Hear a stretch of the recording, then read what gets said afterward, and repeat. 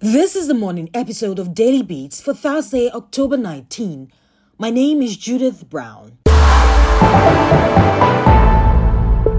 Government says there's no plan to declare a state of emergency at this point.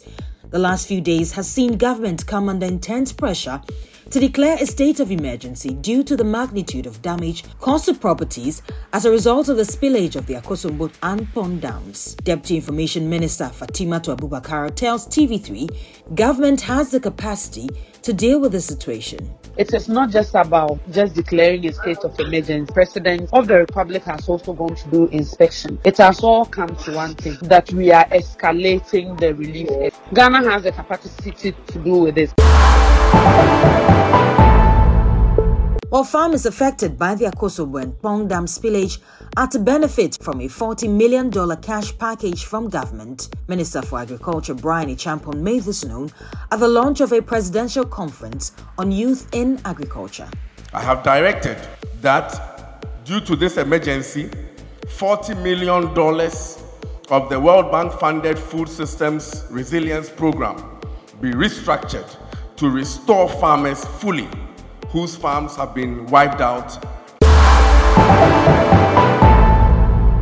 Classrooms in Mepe have been turned into makeshift homes for flood victims, with each room accommodating 20 people. A temporary tent set up for the victims adds to their discomfort due to its plastic nature, trapping heat. The condition is terrible.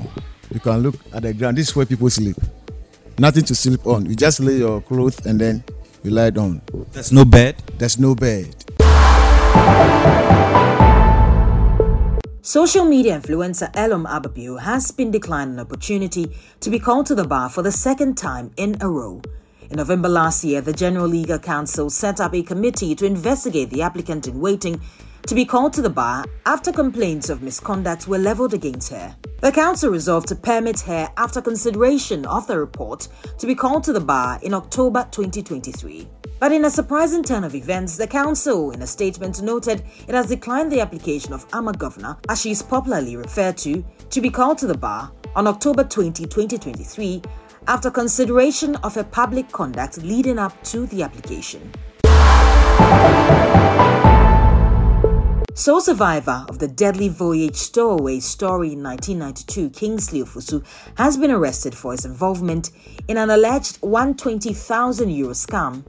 The suspect, who made international headline in 1992 with his miraculous survival from a stowaway trip, was arrested from his hideout at Prampram in the Greater Accra region after 26 years of attempt by the police. He was subsequently arraigned before the Takoradi Circuit Court B.